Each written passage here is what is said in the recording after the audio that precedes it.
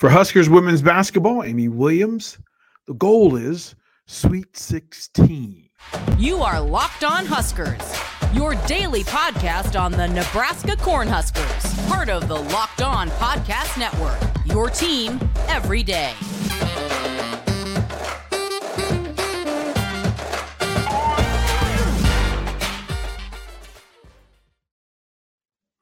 Hey everybody, DP from 93.7 The Ticket, Lincoln, America. Thank you folks for making Locked On Huskers, Locked On Go Big Red, your first watch, visit, listen each and every single day. Greatly appreciated, and we love being a part of the Locked On Sports Network. Want to thank the folks from Bet Online for what makes sports watching a little bit more interesting and intriguing. They have the best odds, props, and lines each and every single week. So dive in, take a look. Of course, this week the story would be Nebraska and Wisconsin on the football field.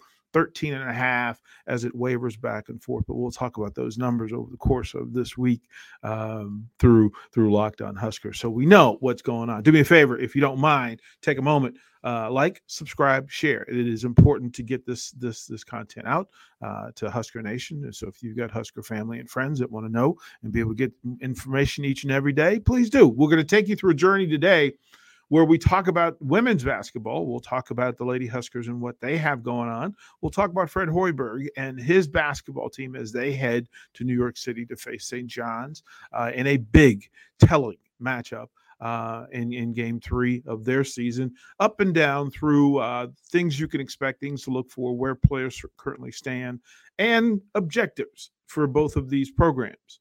The teams have their own identity, but the programs themselves, the long-term goal, culture, and all those things have a plan, and there's a purpose to it. We'll talk about those things in this episode of the Locked On Huskers podcast. I'll start with this because Amy Williams has an interesting opportunity with the women's basketball program. Now, they made the tournament a year ago, and that removed some of the pressure of being a coach in the University of Nebraska athletic department. It's necessary for there to be success and a plan for long-term success, not just temporary success, but long-term success. And that shows up in depth of roster, quality of player being recruited, the returning players and what their mission and purpose is.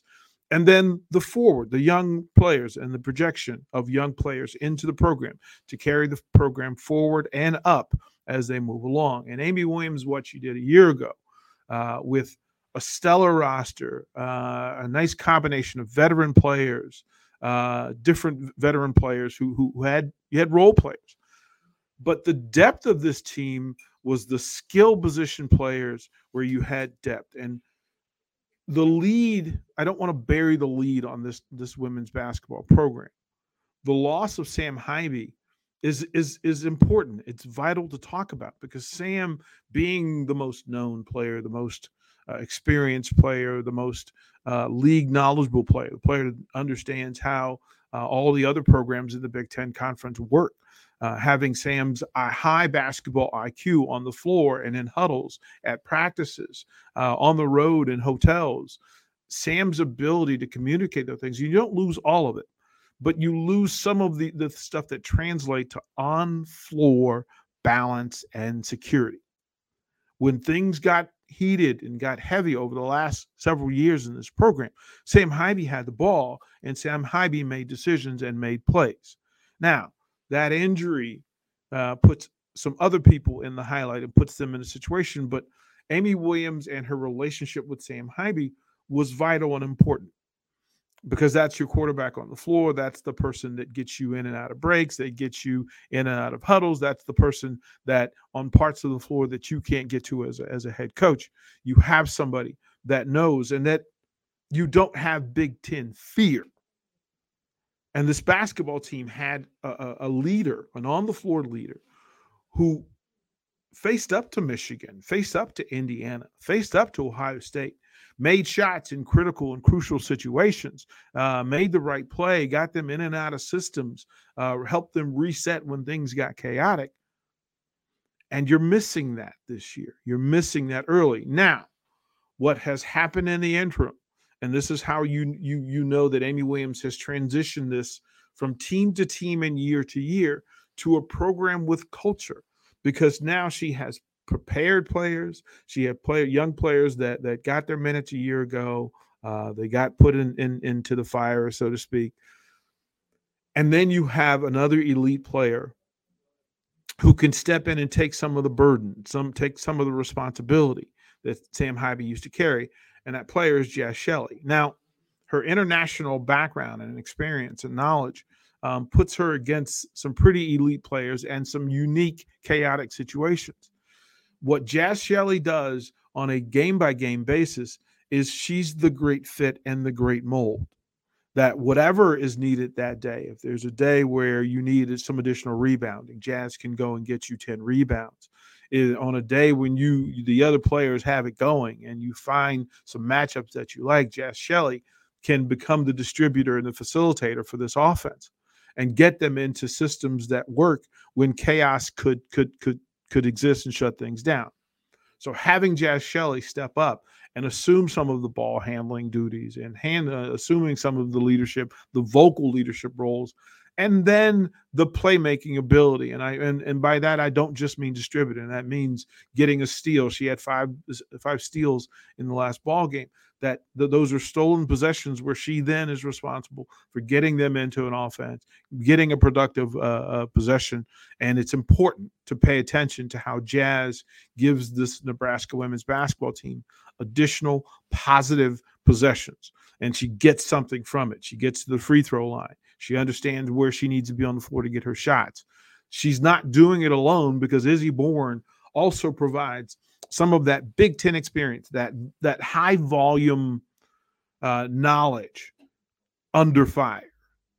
She is a unique and authentic post player, but her ability now to stretch defenses, shoot 3-pointers, make them against defenders who slack off. Her improved footwork around the basket is notable. It's easily seen now in her ability to drop step, spin, work in tight spaces, which has then made Alexis Markowski better at what she does, because just that additional force, that additional distraction is necessary. Alexis Markowski, the Big Ten Rookie of the Year, and she's going to evolve again as a player. In her second year in the Big Ten, she's going to evolve. People now know what it is that she does well, and now she's going to have to evolve her game. She'll have to evolve in her thinking of taking advantage of opportunities and then picking her spots when this team needs for her to be the go-to player in tough situations and circumstance, knowing when to drag Big Ten bigs out to the three-point line, and then whether to drive off that, kick off that, or shoot the three, which she has shown over the course of her early career that she's able to do that. This team has options and opportunities. They have a focus and a purpose.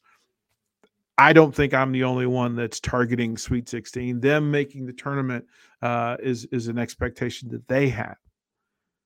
But what I would like to see from this program, is that they advance themselves into the Sweet 16 conversation of the tournament. I think it's possible. I think that's the goal of the mission. But we'll spin the wheel. We will then talk about Fred Hoiberg and what he needs from the men's program on this side of things here for Locked On Huskers and Locked On Go Big Red.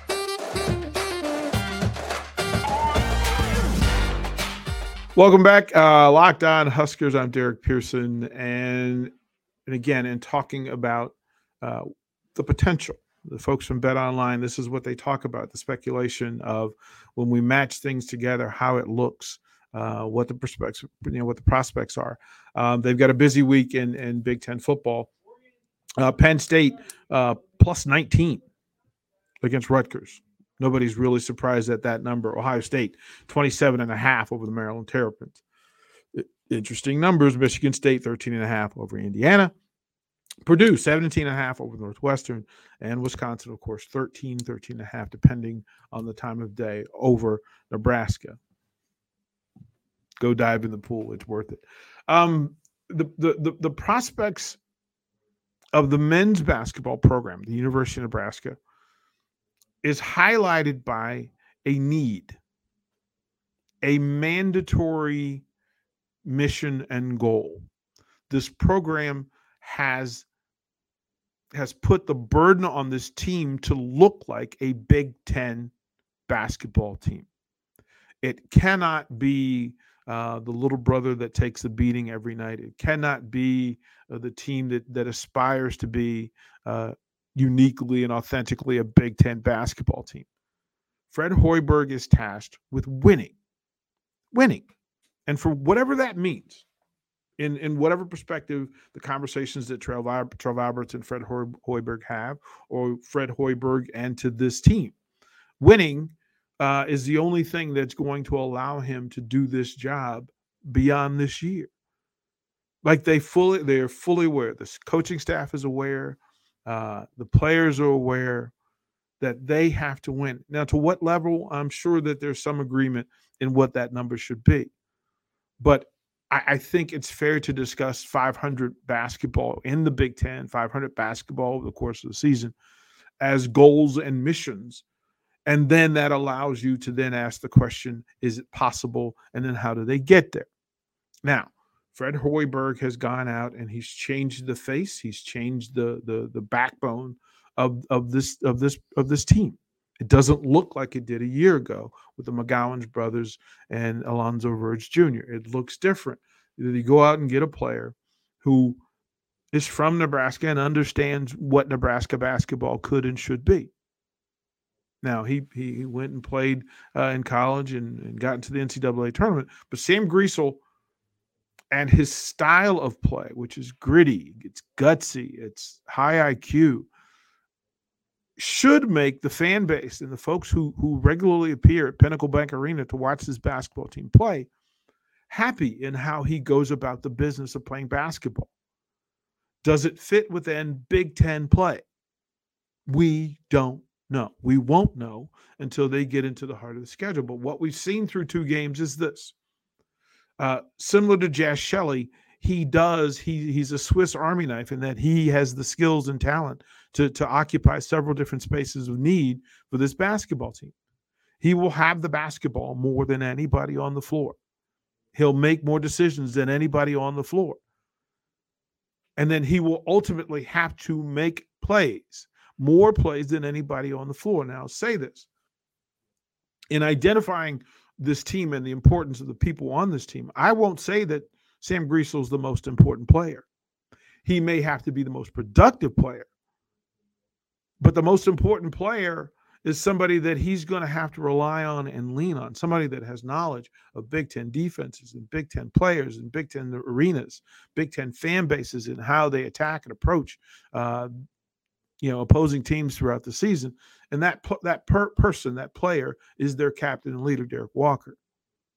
In a league where big men dominate, big men set the pace, big men set the tone for how success is defined in this conference. Well, Derek Walker is a veteran. He's not going to see anything new. He knows the road.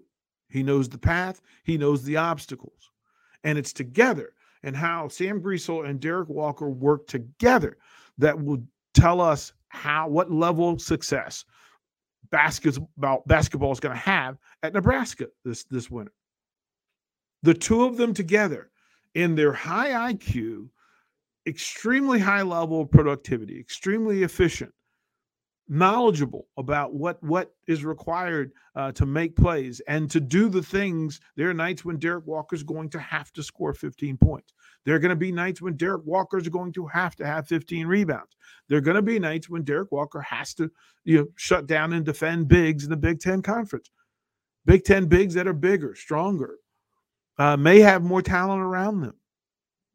But those two players together will have nights where they have the opportunity for Nebraska to be successful, whether it be at Pinnacle Bank Arena or on the road in the Big Ten Conference, because they do the basic things extremely well. There will not be empty stat nights for Derek Walker and Sam Griesel in the Big Ten Conference. We'll get more answers about this, and we'll talk about this later in the podcast. But both the men's team and women's team walk into a week where they've gotten their basketball legs, and then they're about to face opponents that will tell them, that'll hold up a mirror and tell them exactly who they are rather than who they think they are. You'll find out how elite both teams can be, how stellar and how productive they can be, how balanced they can be, because the women's team, they will face a Creighton team that has no fear of them and will help them identify weaknesses and strengths. For Nebraska, for the men's team, they will travel and face a St. John's team in an invitational that takes them out of their comfort zone, takes them out of the comfort and style of play, takes them out of the assumed advantage that is playing against lesser programs early in the season, where you have to face a big dog. And if you remember a year ago, Nebraska basketball went down to Raleigh, North Carolina, and in an overtime thriller, Nebraska had an opportunity to change the trajectory of the program. And they didn't get it done, and it affected their season in a powerful, strong way, and they never got that nasty taste out of their mouth. Nebraska basketball will have the opportunity to get right when they face St. John's on Thursday. So it'll be a big week for Nebraska basketball, and both the men's and women's programs will find out more about about who these teams are, who the players are, and almost as importantly, the plan, approach, and attack of the coaching staffs for these Nebraska programs. You'll find out a lot more. We'll cover it. We'll stay on top of it throughout the course of the year and bring you this sort of content about Nebraska basketball. We'll throw it to break. We'll come back more. Locked On Huskers, Derek Pearson, Locked On Go Big Red.